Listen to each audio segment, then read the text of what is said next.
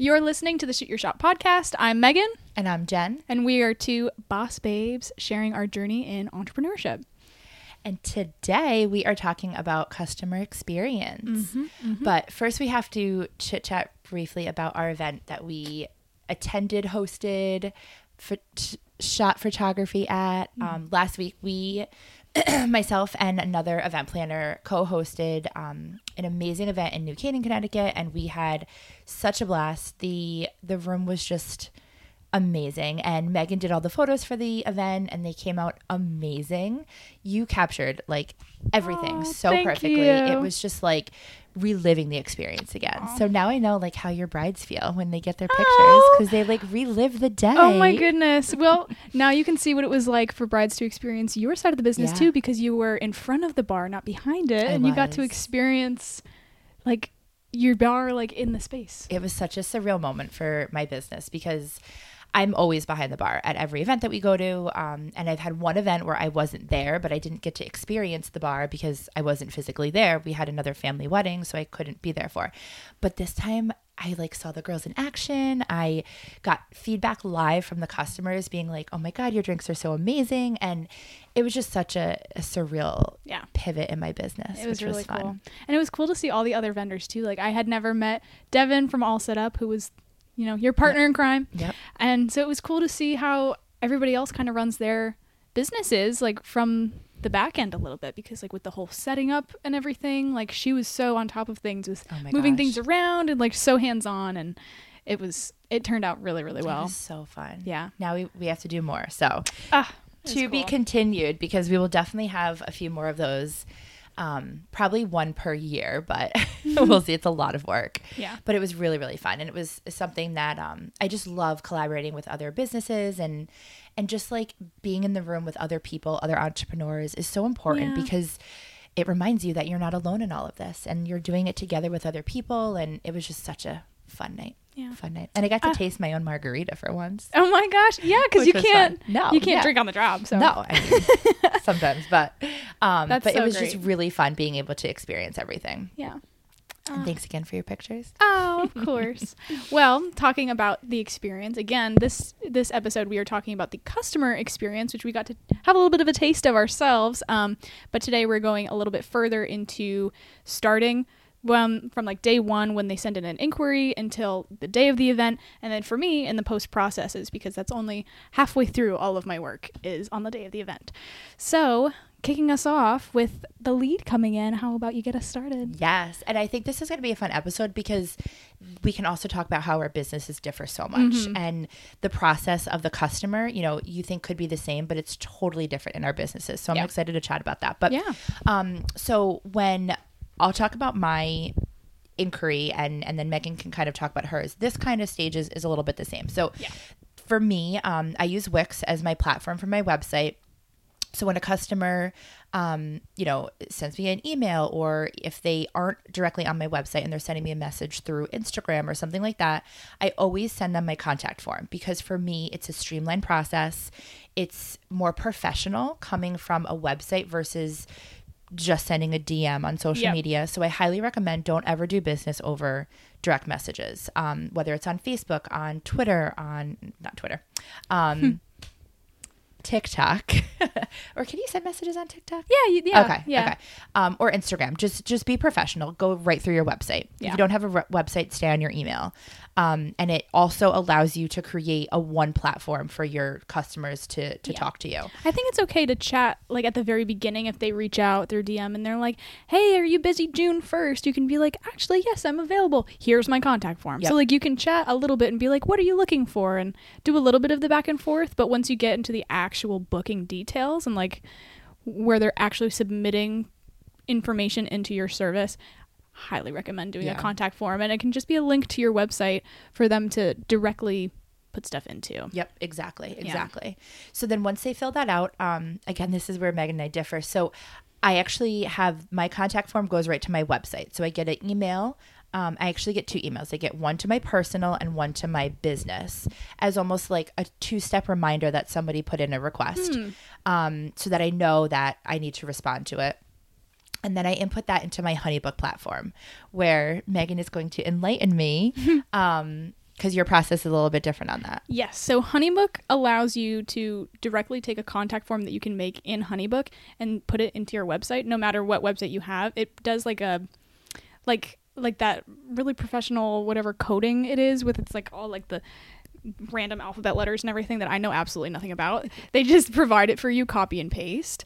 So it's a little bit, I remember it was a little bit complicated for me to try to figure out where to find that and then where in Wix I was supposed to enter that into, but it saves you one whole step. So when Jen gets an inquiry, it goes to her Wix contact form and she has to manually enter all of those details into HoneyBook. Whereas with me, the contact form that they're entering into on Wix is actually supplied by HoneyBook. So it'll pop up as if you're entering it with like a direct link from like a HoneyBook contact form.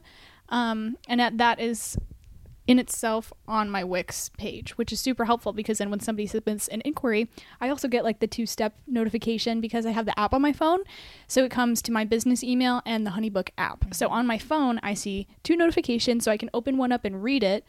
The notification will disappear. And then I can still, when you swipe up on your iPhone and it shows like the list of notifications, it's still there because I only opened up one notification. So that's where we differ a little bit on.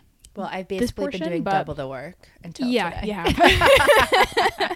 So we're going to change that. Yeah. So hopefully you change that. If you have HoneyBook or whatever platform you use, just try to make it so user-friendly on your end and seamless as possible because you don't want it, if you're getting multiple inquiries daily or weekly or monthly, you want it to be so quick. You want to respond within 24 hours. I don't know what your deadline is, but mine is 24 hours. And we can chat briefly. So I actually have an auto message that is sent back once they input a inquiry into my website. They get an auto message, which comes right back saying, thank you so much for your request. We have received it. We will respond within 24 hours. But then there's also a little message that says, please note during busy season or on weekends, it may take a little bit longer for us to respond because I want them to understand that I got their message, but I could have 3 events that weekend. I'm probably not going to be getting home at 11 p.m. and responding to them or the next morning. So I'll leave that to Monday, the next business day that I want to start working again. Yeah, I need to add that language into my response that I could be at an event and like please wait until like I don't know, like the like working hours during the week or something like that. Yep. For me, I also have an automatic response, but mine is from HoneyBook. It sends through HoneyBook, which I like because then all of the emails that they're getting from me look the same. They all will say like Megan via HoneyBook or something. Like they're all going to have the same look to them versus like an automatic email from like your website maker and then from HoneyBook. And then if you send one on Gmail, like it might just get kind of confusing. So I like that all of my messages to them saying like, hey, we got your message. And then like from Megan via HoneyBook, like they're all going to have like the same look. I like the consistency with that. But HoneyBook allows you to do automated responses for certain contact forms. So if you have one contact form for weddings and then one for private events and then one for something else, you can have different responses for each form that they inquired with, which is kind of nice because then you can personalize it to like congratulations on your engagement, or you could say like congratulations on your graduation. Like you can kind of change the language, which is nice, and you can put whatever you want inside of it. So for me, when people get a response back, it's like, thank you so much for your message, I'll get back to you as soon as I can, here are the next steps in the booking process. And then I kind of preface for them like what is coming their way. So like step 1, the inquiry. Step 2, figuring out the date, time, and location, like if it was a session. And then step 3 would be the consultation call. And that's where I really like do all of my questions with them and get to know them a little bit better. A lot of people do a questionnaire. Do you do that or do you just jump right to I should have talked about this prior. So on my contact form, all those questions are on there because what I was seeing is I was getting multiple requests, but they weren't telling me where the event was located. And for me, I only travel now, especially now that I'm going to have 2 trailers, I'm trying to stay within an hour of my home town. Hour and a half max, but that's really as far as we'll go. 2 reasons. There's wear and tear on the trailer that is just crazy. And B, with having 2 events on the same day, I need to be in somewhat of a proximity of both of them. So they have to answer all the questions right there on the contact form. So how many people, how many hours, what's your budget, what's your location of the event, how did you hear about us, which is a huge question you should have on your contact form, because that's going to show what's working for you. I only market in one place, which we had talked about, which is Connecticut food trucks. And I want to know if that's working. I just started on the Knot. I want to know if that's working. So contact form, having that question is really important. Right. But then that goes into me allowing them the next step a little bit easier, because now when I send a proposal to them, I already know how many people. I kind of know what their budget is around, whether they're in my, also, side note, whether they're in your budget or not, if they send you a crazy budget, it's way lower than yours, still send them pricing, because you don't want to not respond. You don't want to make them feel that you're ignoring whatever it may be. Even I've gotten some requests that are just absolutely crazy with their budget, but I send them my pricing because I want them to know what my pricing is. If they want to add to their budget, then they can. But I think it's important to respond to every single customer, no matter what. I agree for sure. And I think being very specific on that contact form, like you said, with the venue, the hours, your budget, how many guests. I have the same kind of basic amount of questions, and then a lot of photographers send a questionnaire afterwards with like very specific stuff, like, are you doing a first look? Are you exchanging letters during the getting ready part of the day? Are you doing a sparkler exit? Like these really specific things that are kind of not as important to know in the beginning, but the important stuff is the venue, because if somebody is inquiring for like a Boston wedding and I'm booked the day before in Connecticut, like depending on where I am, like I might say no just because that's way too much pressure on my plate. But if it's like one's in Trumbull and one's in Westport, back-to-back days, I'm like, oh yeah, I can absolutely do that. Yeah. So those kind of questions are just really important to weed out what you can and can't do. And then, just respond and send your pricing even if they are below your budget, because, maybe they might really like you and they might, take something from their day away to add into this budget, or maybe be able to save a little bit, or get help from their parents or something. Like there's so many steps in their personal life and things that they can do to make it possible to book you if they really want to, and giving them that good experience to make them really believe in you and want to book you extra might make them book you in the end if you didn't respond and they were like, oh, you're out of my budget, and just like blew it out of the water. So I don't know. And I also think it's like you had said some of those questions, like sparkler exit, things like that, are important right there. But I feel like that's allowing you to one up yourself from your competition, because you're asking these questions. Like you're actually caring about their day.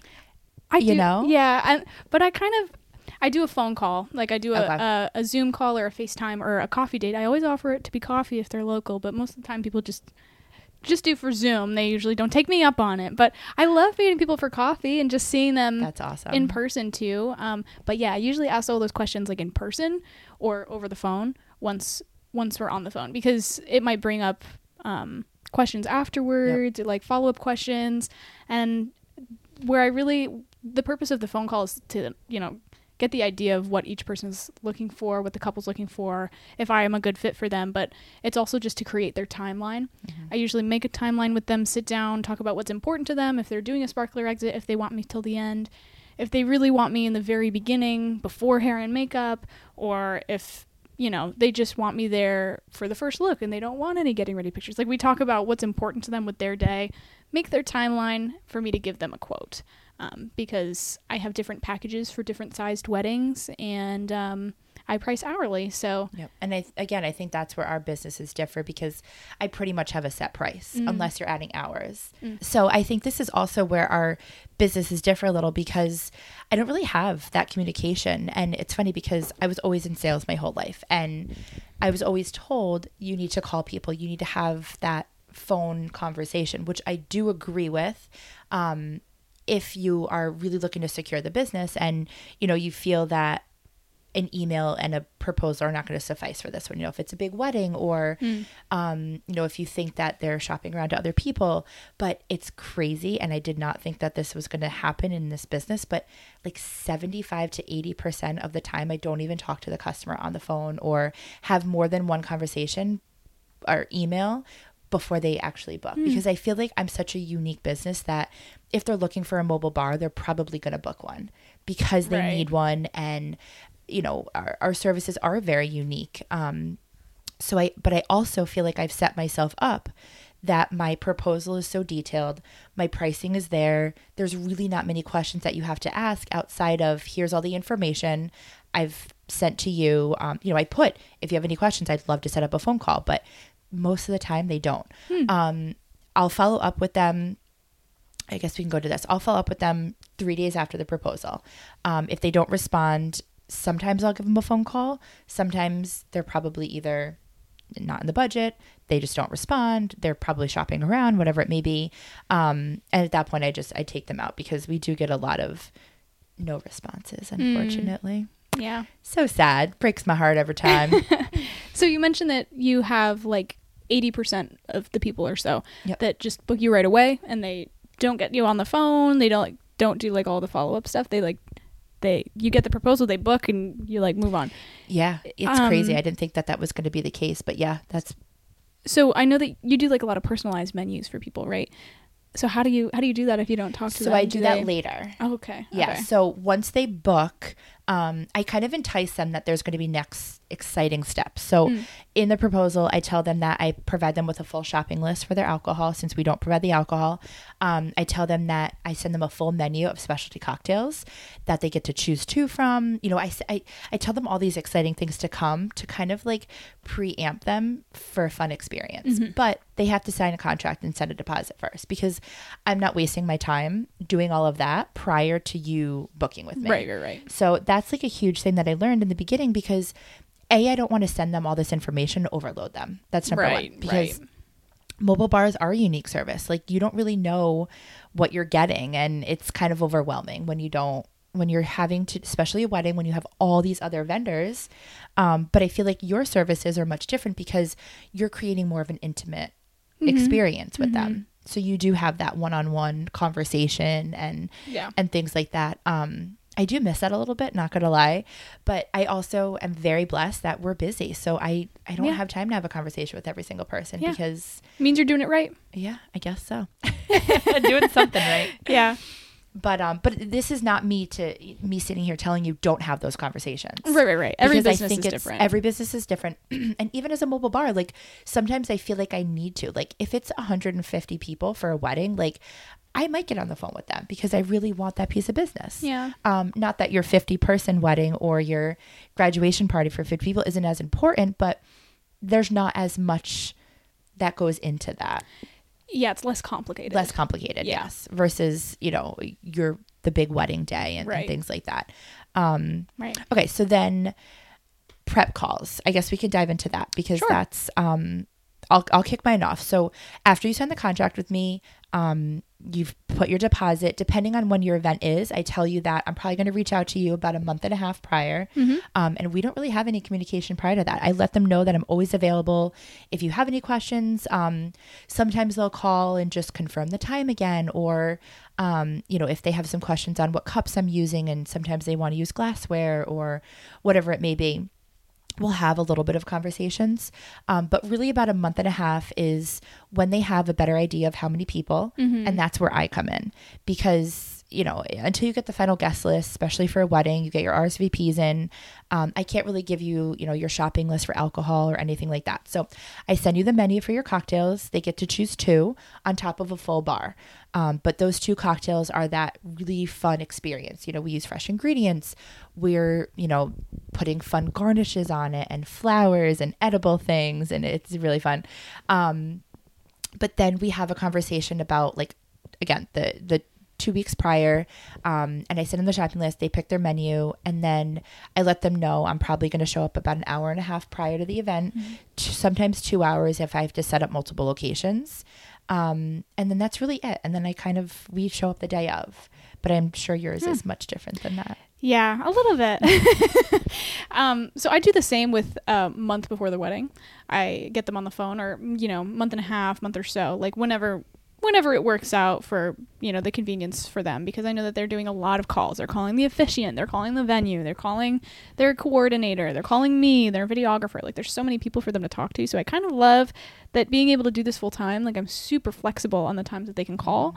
Like, if it's more convenient for them to like do a 6 p.m. phone call after work, like, I'm able to do that. I do like to do the consultation, like inquiry call before then, because I'm more with it.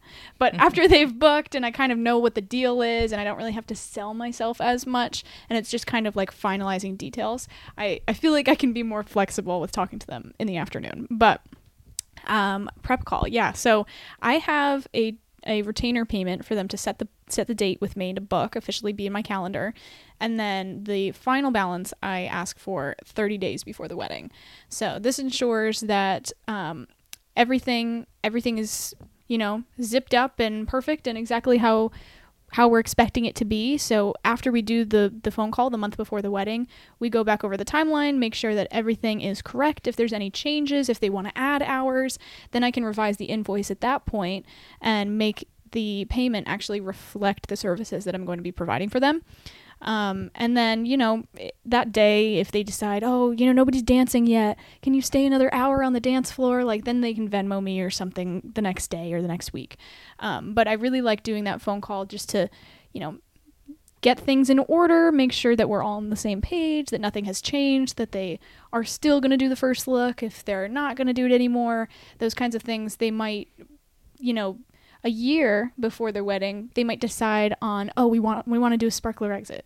And then, the month before, they're like, this really isn't going to work out. Mm-hmm. So that's the reason why I do the call, is to make sure that everything is still up to plan, and everything is looking good before they actually have to pay their final balance, because it would suck for them to pay for something that they've changed their mind about. I'd rather figure things out on the call and then change things to be what they actually should be. Do you allow, just into payments really quick, so I do a deposit as well. We do a 50% deposit.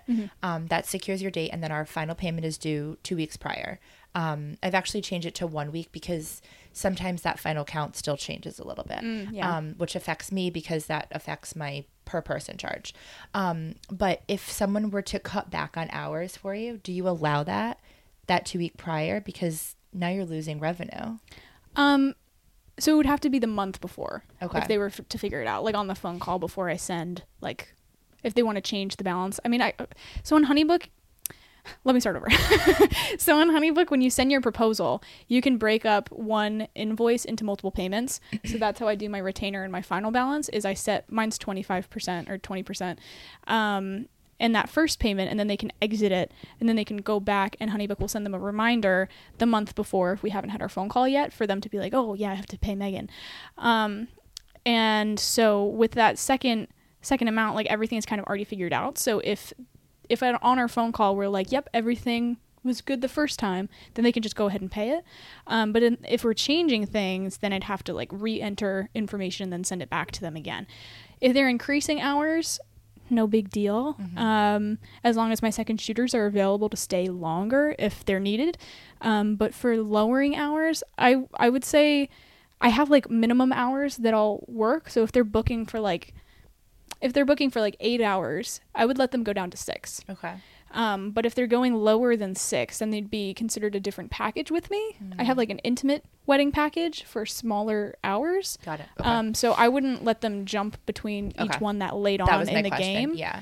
But because then I could have had a bigger wedding that day, or even booked multiple. Yep. If they're so short, like if I'm free, after 5 p.m., I could have booked an engagement session that afternoon. Yeah, I think that's important to bring up, because I'm the same way. Like, if they contracted for 100 people and 2 weeks out they're like, we actually only have 50 people.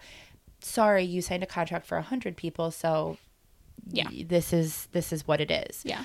For me, same thing. I could have booked an event for 100 people. So I kind of we do have a minimum for Saturdays now. So as long as you're still reaching that minimum price, I guess it's okay. But yeah, we won't go under that either. It's a gray area. It's a little complicated because I could be getting like more business if they book a smaller package, but like I also, like, they have already booked me and I want to be there for them. So I wouldn't let them lower their hours extensively, but if they were going from 7 to 6, I don't care. If they're going from 8 to 7, I don't really care. If they're going from a 10-hour wedding day to a 7-hour wedding day, I don't really care that much.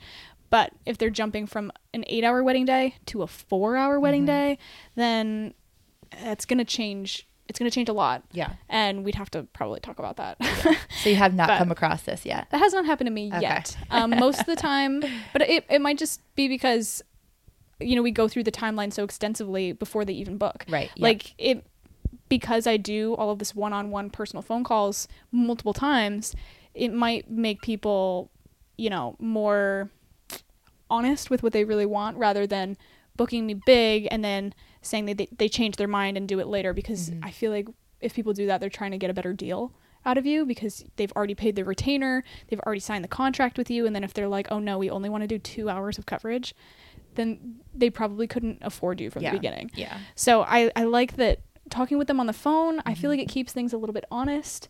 We really like understand each other, and I don't know if it's just like I've been lucky with the clients that I've had, but like I've connected so well with every client that I've had. So I don't know if I'm just somebody up there is looking out for me or what, but knock on luckily wood. No, I feel see, I was in corporate for so long and we had a lot of issues of that. So I think it's like instilled in me that we, this is what you signed your contract. And of course, this episode is about customer experience. So of course you don't want to say, oh no, you can't do that. Or here's your contract. I always hate going back to here's the contract, but at the end of the day, that's the binding agreement that you have with your customer. And there's reasons that a contract is put in place. But there's really professional ways to go about explaining that to them, because at the end of the day, you're still working with them. You're still going to be at their event. You're still going to be a huge part of their event, and you want to have that good relationship that you started with. This is a little bit of a tangent, but like if they really are a budget person and if they're honest and they say that they're budget, like there are ways for me where I could lower the price a little bit in ways to make myself more flexible for them. Like if they were wanting an 8-hour wedding day with me and I'm not in their budget, like maybe I could offer them an associate shooter and then they'd be able to get still coverage with my business, but it just personally wouldn't be me, because having an associate shoot for my business would be a little bit lower in cost than me because they're not me.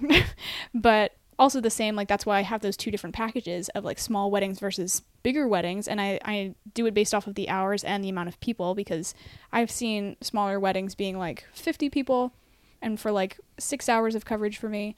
And like, that's very easy. Like I can do that by myself. Like I don't mind. It's not very crazy. Those kinds of people typically aren't doing all of the big major things with like the girls in their robes getting ready and then also the groom and then also all of this stuff. Typically the people that are doing intimate weddings don't want those things anyway. So, that's why I have those two packages. So tangent over.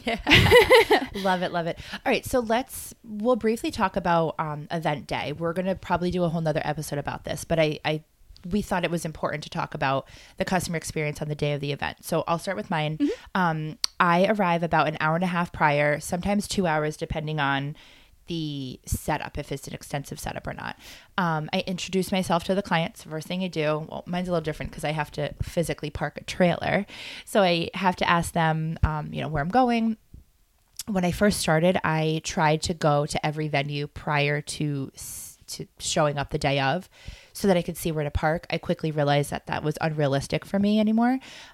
So if the customer can send me a video of where they want me to be, or we have a conversation and they tell me about where it is, it's an easy driveway, or you actually have to fit between this tiny little tent and, so we have those conversations prior. So it's not a surprise day of, but for the most part, there's been many, many occurrences where they want me, I physically cannot fit, and I know that I can't, and I know it's just not going to work out.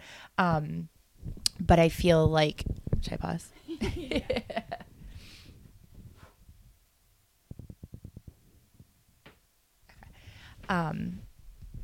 But I feel like for the most part, we figure out an alternate location for me to go, and it usually works out better, which is always great.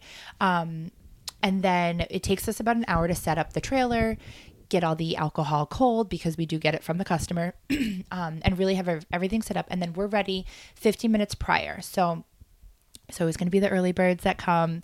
We do try to not start serving until the actual start time of the event because that's what our contract is. But if someone comes up to the bar and they're like, can I have this? We try to accommodate as needed. But fun fact, if you see bartenders setting up, please do not go up to them and say, can I have a drink?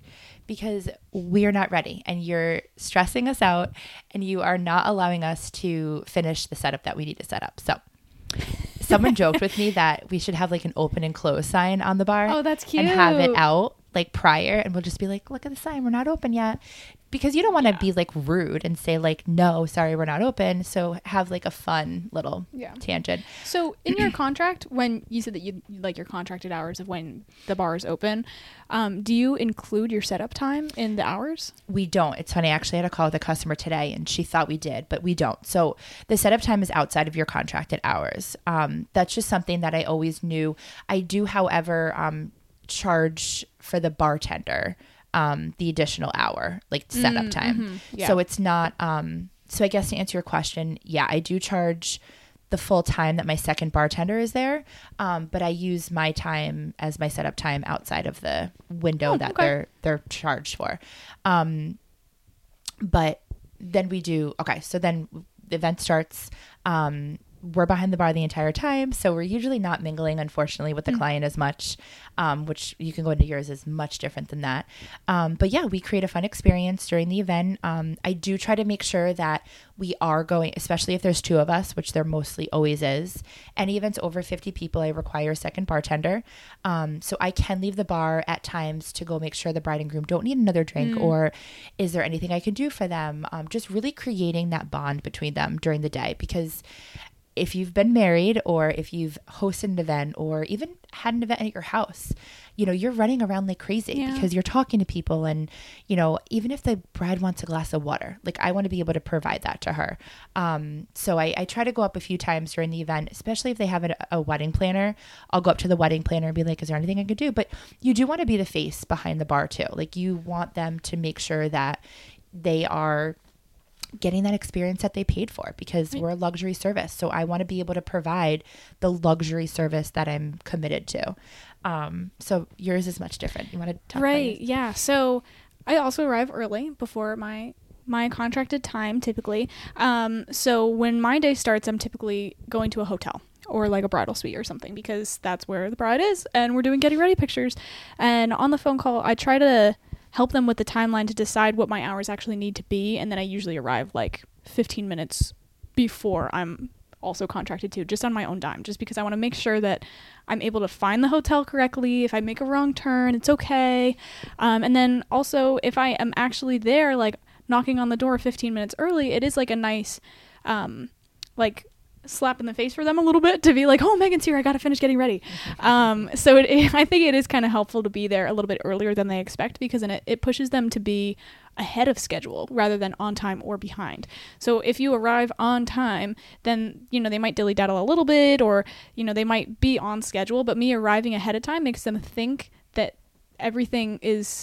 makes them think that they're behind. And I don't want to put pressure on them or anything, but it does make the day go by faster, because things with me will start 15 minutes early, and it gives us more time to be a little bit relaxed, and gives me more time for the details. So I usually get started on their ring details, her dress hanging up somewhere, and that gives me an extra couple of minutes too to figure out where that all needs to be, because if the lighting's really bad, or if I want to take the dress downstairs, if there was like a nice spiral staircase or like entryway, I have time to figure out all of that kind of stuff. So I usually greet them at the very beginning. I'm like, hey, nice to meet you in person, if we didn't do an engagement session, and just kind of like check in with them, see how they're doing, if I can get them anything, and if they're ready to go. And then we kind of talk about like, oh, I'm going to do the details first. I'll come back and we'll do your getting ready pictures with your mom.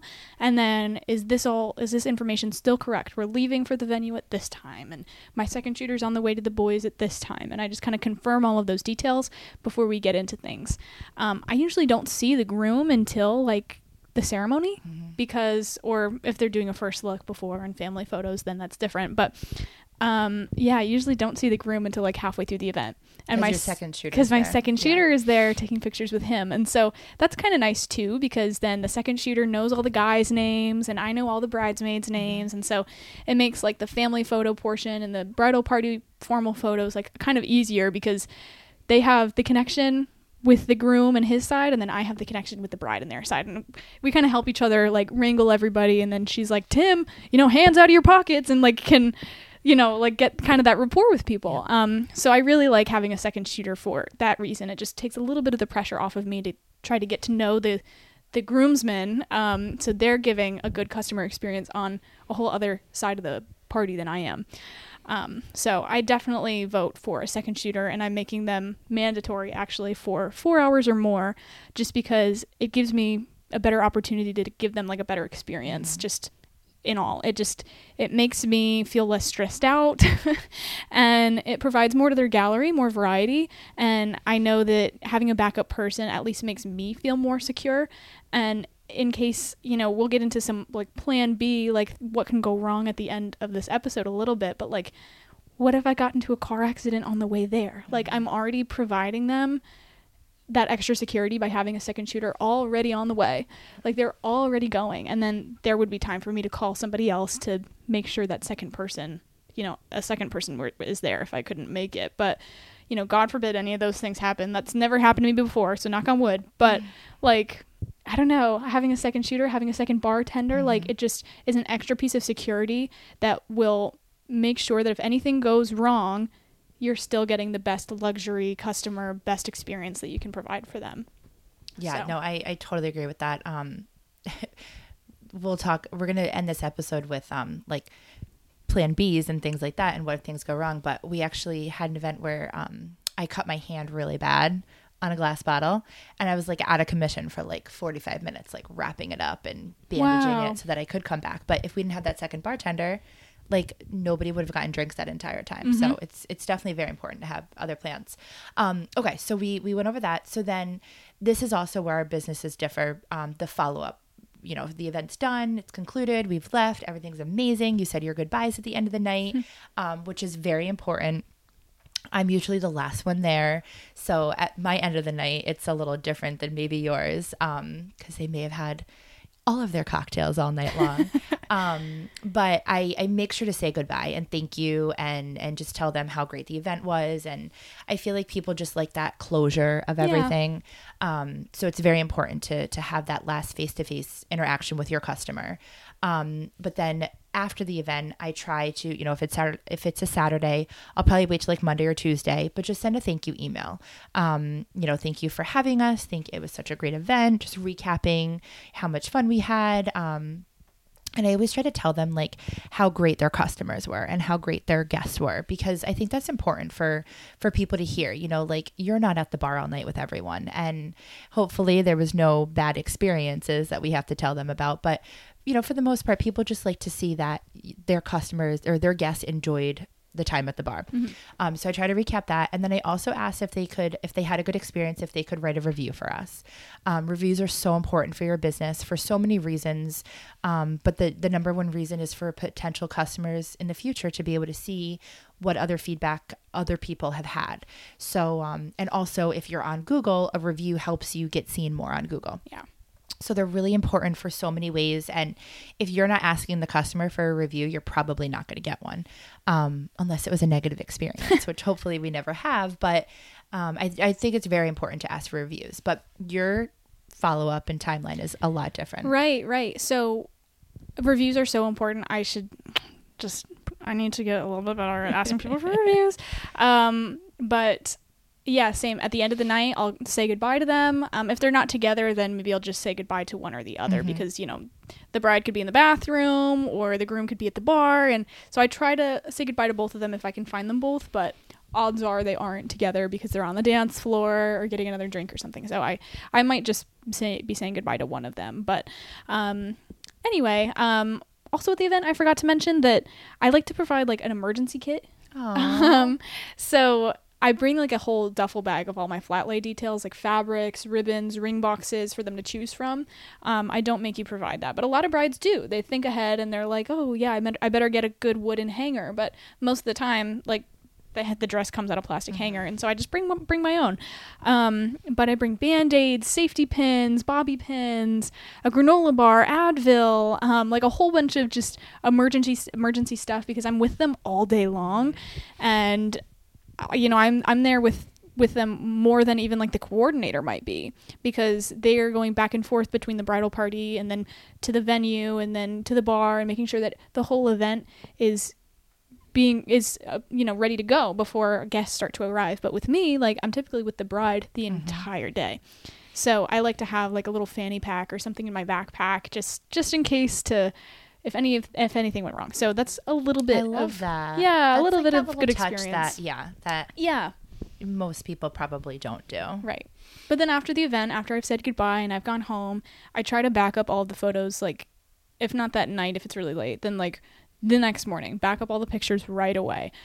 So my camera has 2 SD cards in it, so I already have a backup copy as I'm shooting, and then I back up onto 2 different hard drives. And I tell a lot of my customers this before they even book, or they might ask me, they might be like, oh, what's your backup system, like, just in case like I lost my photos or something. And I'd be like, it's not gonna happen, because I have 2 copies on my camera, and then I make 2 extra copies, so I have 4 copies of your wedding as I'm editing it. So that's another like good thing that you can do for the customer experience, is like, try to think, if you were in their shoes, and what would all of their worries be? That they might not get their photos back, that your card could corrupt, that you might not make it to the wedding, that you might get sick, you might have COVID. Like, I try to think, if I was in their shoes, what are a lot of the major things that would freak me out, and I would want to ask them on the call, because the call is kind of like an interview, and you want to be able to provide them with each step of the way, like what could go wrong and what you're going to do to prevent it. So in the post-processing, I make backup copies, and then I usually send them a sneak peek the week after the wedding, or prior. My cutoff is like a week, and it's just the highlights of the day. Some of the bar, some of the getting ready photos, some of the ceremony, some of the party, some of the toasts, just a little bit throughout the day, so that they have something to post right away, and something that they can see.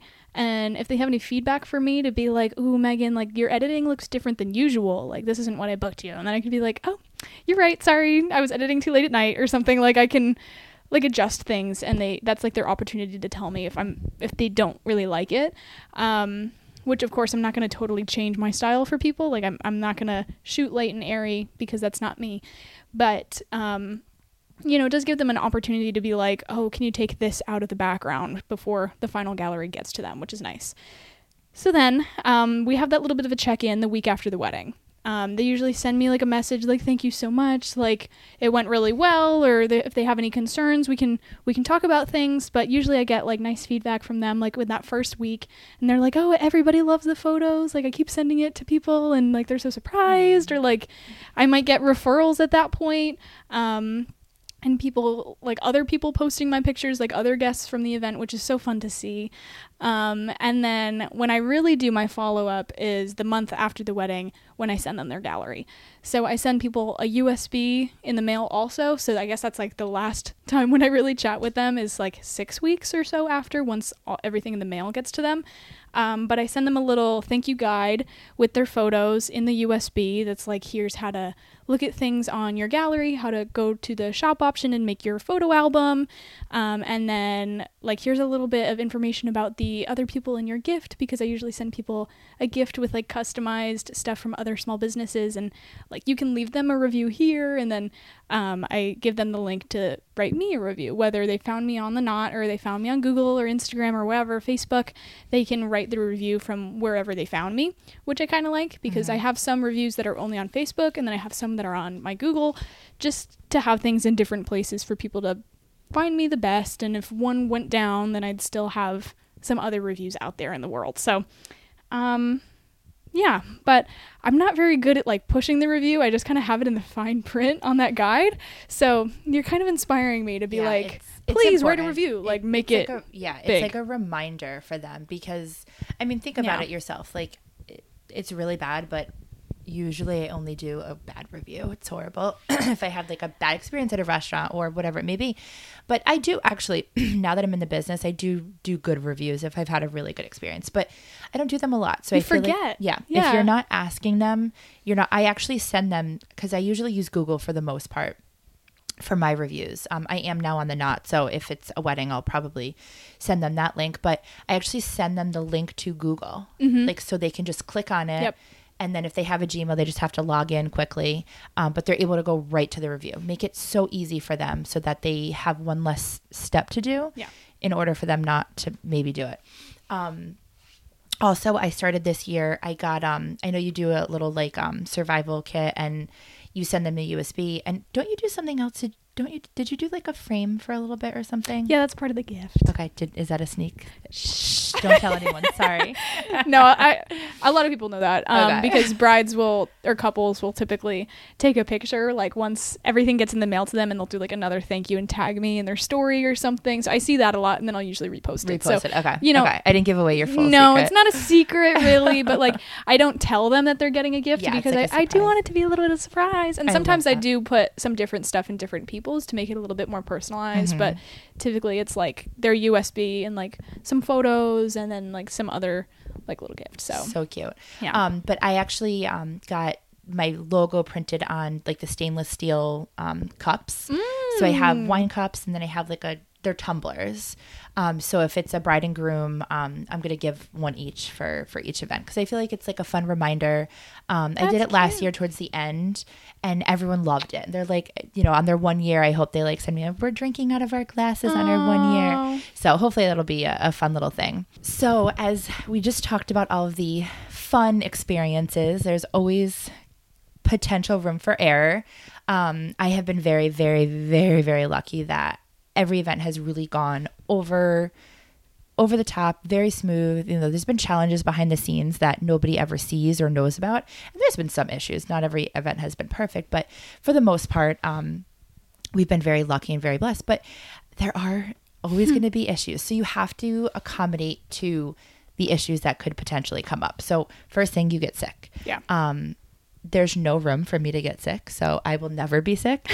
But God forbid anything were to happen, like my plan B my husband can bring the trailer and I can hire 2 bartenders. That would be plan B of getting sick. But what if you get sick on the way? We have to figure that out. I don't really know what I would do for that. It's important to think about a little bit Yeah. ahead of time, and you don't have to think about it for every single event, but just like in your mind, be like, if I got sick going to a wedding, like what would I do? And just kind of like think about it. So if I got sick like the week before, there's enough time for me to find an associate shooter. But that's one reason why I like second shooters, because I might only have them for 4 hours, but if I got sick, I could definitely contact them and be like, okay, I feel awful today. Would you mind staying for 8 hours instead of 4? Like, I will pay you an associate shooter rate versus a second shooter rate, because they would be like the lead of the event. And then I would find a second shooter for them, or ask them if they have a friend that they work well with that they would want to come with them instead.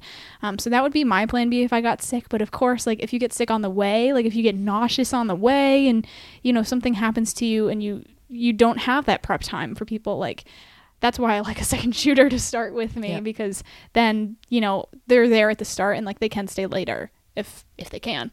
But it gives a little bit of time like for me to find somebody, at least for the ceremony too, to be like, ceremony's in 2 hours. Yeah, can somebody that's come the help? most important, right? But yeah, what about if you double book? Because like if you feel good, it's kind of the same idea. But like if you double book, I mean, I truthfully, I feel like if I did not have HoneyBook, I would have done a double book myself multiple times. But I think that just goes into really having a very organized business, because there's no room for that type of error. Because if you're double booking, I mean, luckily I have 2 trailers, so now hopefully I don't triple book myself.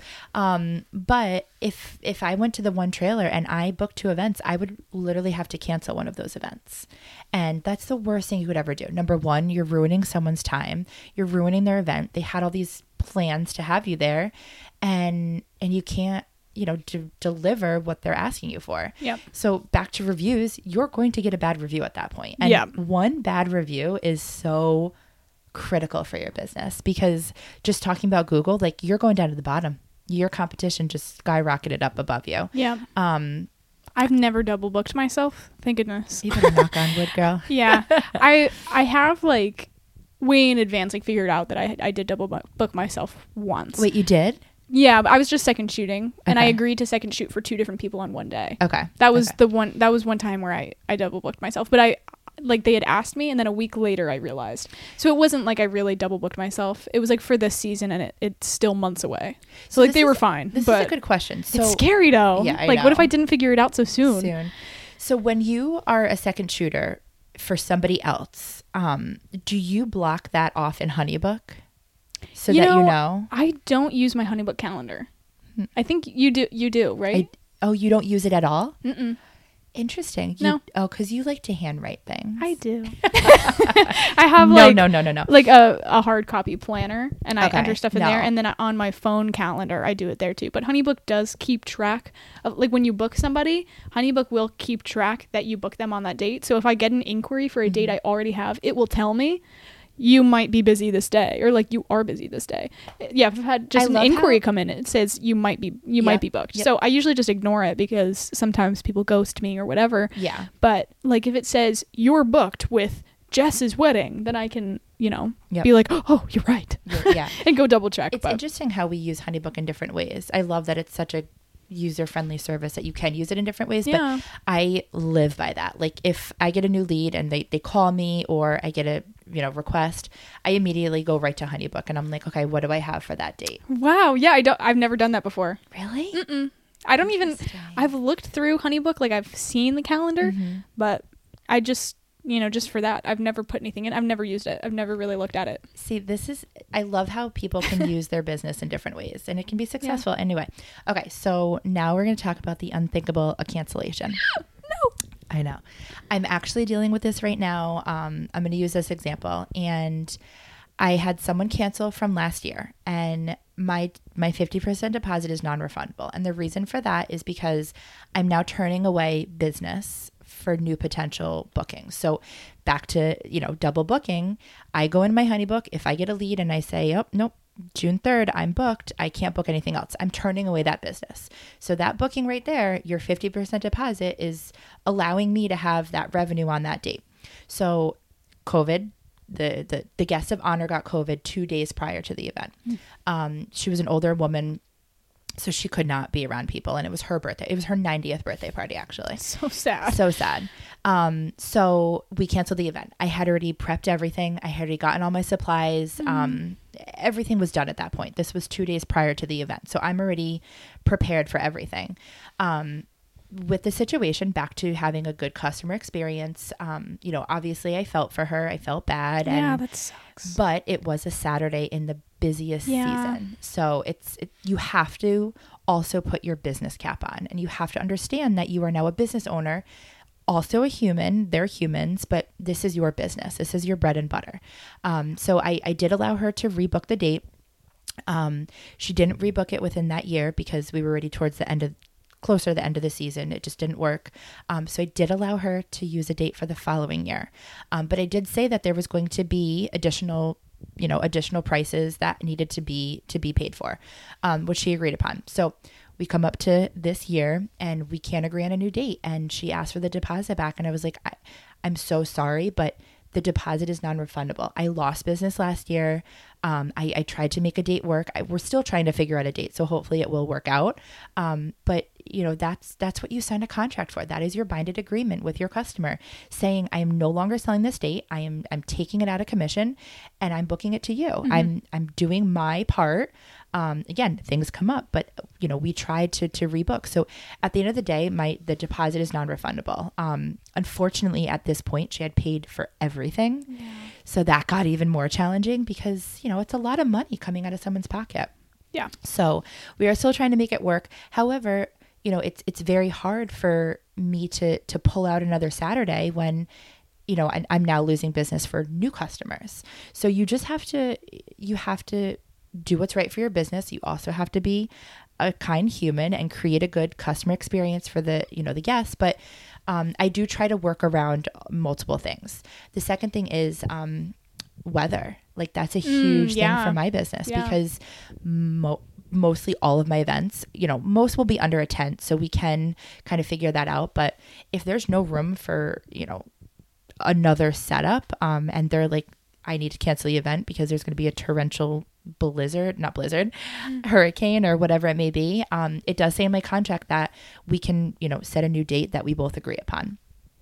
What's your cancellation policy? Luckily, I've only had one person cancel. Okay. So I did have to figure it out a little bit for that one person, but I think my best advice is to just try to mend things as best you can and just be as kind and professional and give people as many options as you possibly can give them. So it was back when I did family sessions, like when I was very early on in my business, and it was with, I think, a 1-year-old. I think it was like his birthday. They wanted to do photos for his birthday or something. I don't really remember. But he got sick. He had like an ear infection or something. He couldn't be around people and he couldn't be outside, and it was like this whole big thing. And I think it might have been for mini sessions. Maybe that's why it was so complicated. But yeah, because in mini sessions, like, you pay in full versus doing a retainer or something, like you pay in full, you go to your allotted time slot and that's it. And it's non-refundable.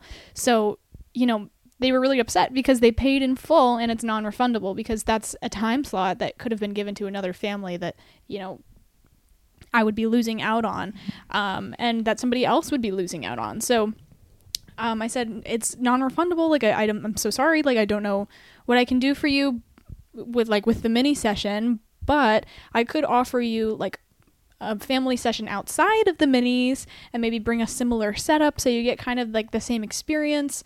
But I'm not having another mini session day coming up, so I can't provide you the exact same experience I would be giving everybody else. But we can meet one-on-one somewhere else since you've already paid, and I can bring a setup. And they said yes, they agreed to that. They loved it. We ended up doing a little bit of extra time because mini sessions are usually like 15 minutes, 20 minutes or something. And I think I gave them like a 30-minute session or something. And they ended up having a great time, and they left me a glowing review. And then they reached out for a future session too after I decided to only do weddings, and then I referred them to somebody else. But they, like, even that experience is telling that they inquired for a second session like later on in the year. Like, that is so telling of like the way that I mended that problem and like gave them a good experience, even though they were, giving me a little bit of problems. Like, she wrote me like kind of a nasty email being like, I can't believe you're not giving me my money back. I can't believe I've paid for you and you're not giving me any of your services. Like, it cannot be non-refundable. How does that make any sense? And I was like, just kind of, took it professionally and like took a step back, took a deep breath, and was like, okay, put yourself in her shoes. If I was a mom and I paid, $250 for something that I'm not getting back, like that, like, think about how many diapers that would be. Like, so I kind of like wrote down like a good email for her, sat down and was like, okay, I feel for you. I'm so sorry, but like, I'm not doing minis, but I can give you this instead. And, it ended up working out in the end, and it was okay. And luckily I haven't had anything like that again. Hopefully none of my couples would ever break up or cancel or postpone or anything, but I do have a fee for postponing. Okay. Because if they've paid their retainer and their wedding isn't going to happen yet and they're going to change the date or something, like, the retainer sets the date with me. And if they decide to change the date, like, yeah, they have me booked with the retainer, but like, they saved that date. So I would have to save another date for them. So that's why I have that fee, because it would be paying for like a second retainer. Because, if it's like a week or something, they give me like a week notice or a month notice, like, people book out a year in advance. And I would be missing out on a lot of people that I've already turned away.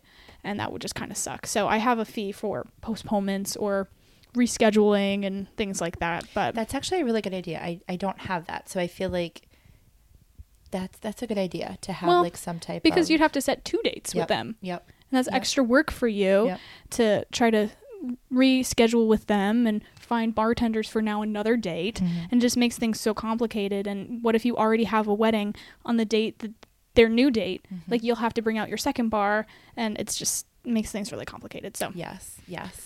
Okay, and then the last one is malfunction, or on my end, like, if I forgot some type of supplies that we need, which has happened. So malfunction for me would be, and we're thinking the worst, and we're putting it into the universe and then taking it back out. Knocking on wood. But, what if one of the tires in the trailer gave out, or we got a flat tire, or whatever?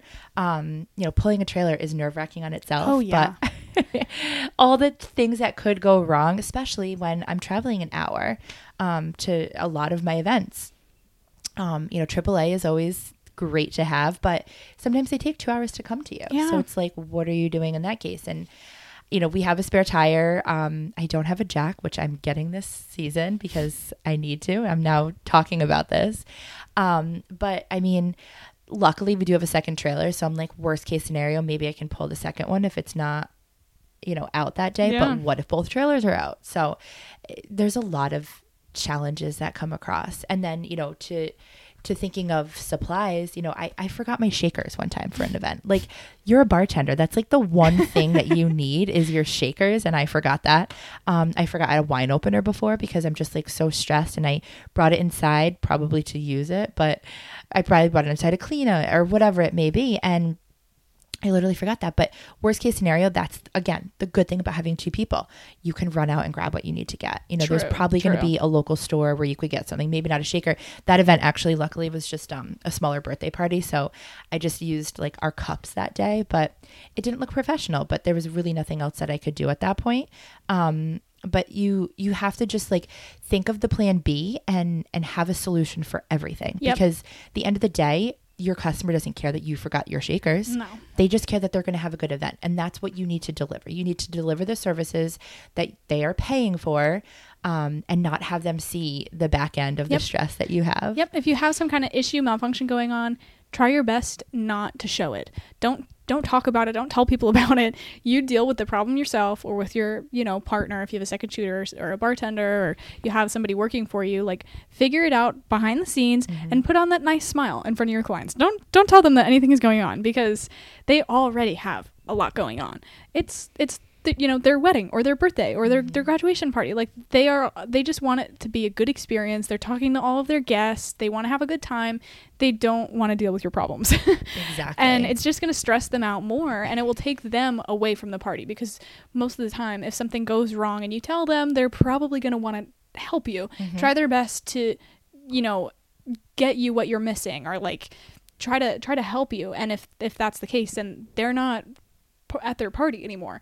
And so try to deal with it on your own, and like come up with a backup plan ahead of time. Like maybe now try to bring 2 shakers, or like hide a pair of shakers in the cabinet or something. And so like for me, malfunctions would be like if my camera stopped working, if the shutter snapped or something. I bring 2 camera bodies and at least 2 lenses to any time that people book me. So even if it's just an engagement session and I don't really need a ton of equipment, I will still bring 2 camera bodies and 2 lenses in case, my lens, falls off or something, or like I drop my whole camera on a rock. Like, it could happen. And so I bring backups of everything. And then same for like the wedding. I have 2 flashes. Like, I don't need 2 flashes. I've never needed 2 flashes, but like, what if one stops working? What if, it just won't take the batteries anymore? What if it just dies? Then I have a backup for that too. And now that I'm getting into video, like, it gets so much more complicated because I have to bring more equipment for that. And so I'm already going to be using both camera bodies. So now I'm thinking like, oh, if I'm using 2 cameras and I'm filming a wedding, what if one goes bad? I need a backup for my second camera body. So now I'm backup to a backup. Exactly. And so now I'm probably going to get a 3rd camera body, and it just like, there's so much going on. But like, those kind of malfunctions, try to prep in your bag before you even go. So like, I have a pair of flash batteries, extra SD card, extra battery that is fully charged in my backpack at all times. Like, I never take it out. And actually yesterday, 2 days ago, I was at a bridal shower. It was my cousin's bridal shower. So like, I wasn't really booked. It wasn't like a big deal, but I was at my cousin's bridal shower taking photos, and my flash died. And I realized that I packed AAA batteries instead of AA batteries. And I said, oh no, what am I going to do? And I was like, oh, I brought my extra flash. I forgot. See, you did need it. So I did need it, because if I need a flash, I bring 2. If I need a camera, I bring 2. And you just kind of think ahead of like what could go wrong before it goes wrong, so that if it does, you're already ready. And things are going to go wrong, and that's every event. But just find a way, like Megan said, to not let the customer see it, because there's so many ways. Like, I've run out of ice before. It was a really hot day. We didn't accommodate to the ice melting in the cooler. we had to go out and get more ice. That's I crazy. mean, yeah, it's, oh my God, we had so much ice too. But you know, there's things that are going to happen, and just know that, and know that it's okay. It's how you react to the things that happen, and it's how you do it in a professional way, and just don't let the customer say. Yeah. Deliver what you came to deliver. Yeah. But I think that concludes our episode today. I think so too. That's how we, give people a good customer experience from start to finish. And maybe we'll make separate episodes to elaborate a little bit more, like more on consultation calls or something. But I hope this was helpful, and I hope you can kind of picture this in your business and how you would do all of these steps yourself. So I hope it's helpful. And you're not alone when things come up. Mm-hmm. But having a customer experience is not only going to allow that person to have such a great time at their event, but they're going to allow you to refer new business, and they're going to want more people to work with you, like their friends and family, and everyone at your event is a potential customer. So if you're giving your customer the best experience, you're also giving it to all the guests at the event. Yep. So, well, cheers today. Yeah. And I have a lot of errands to run. It's my Monday with no kids. But we hope you enjoy this episode. Be sure to leave us a review, because reviews are so important. And also, if you want our HoneyBook code, it's going to be below. Yes, 25% off your first year of HoneyBook in the description below. Yes. Thank you, guys. Cheers.